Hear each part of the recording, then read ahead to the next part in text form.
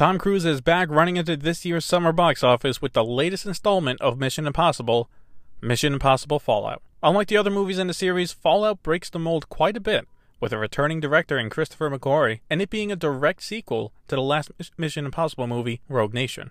So after facing production delays and adding in new cast members such as Henry Cavill and Angela Bassett, how is Fallout? Taking place 2 years after the events of Rogue Nation, the capture of Solomon Lane has broken up the Syndicate, with most forming into a new group, the Apostles.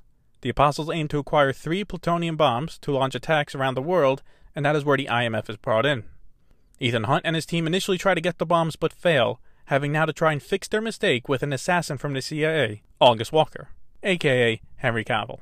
What makes the Mission Impossible series unique are the stunts here, and in Fallout, Tom Cruise does some of the craziest of the series. From jumping out of a plane for a halo jump, to learning how to fly a helicopter just so he can do his own stunts with it. The bathroom fight alone that was teased heavily in the trailers is a standout moment, with great choreography and no background music. You can feel and hear all the punches being thrown. The work put into these action scenes really shows, and it makes it for one of the best action movies of the past few years. The rest of the film is also great as well. The plot of the film, while not perfect, is one of the stronger ones in the Mission Impossible franchise, with good twists and a satisfying ending that could work as either an ending for the franchise overall, but it also leaves it open for a sequel. The actors also gave some fantastic performances, and what is really good about the script for Fallout is that it allowed everyone to have at least a moment to shine, even with characters in smaller roles like Alec Baldwin as the head of the IMF. The score was also great, and it helped to build up the tension where it was needed. However, it sounded a bit like the score from The Dark Knight Rises from Hans Zimmer.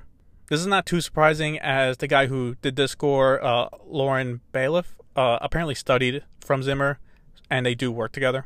Mission Impossible Fallout is an exhilarating film from start to finish, a hard thing to do when it clocks in at almost 2.5 hours. Tom Cruise and Christopher McQuarrie delivered not only the best installment of the Mission Impossible series, and one of the best films of 2018, but an action film that will be remembered for years to come.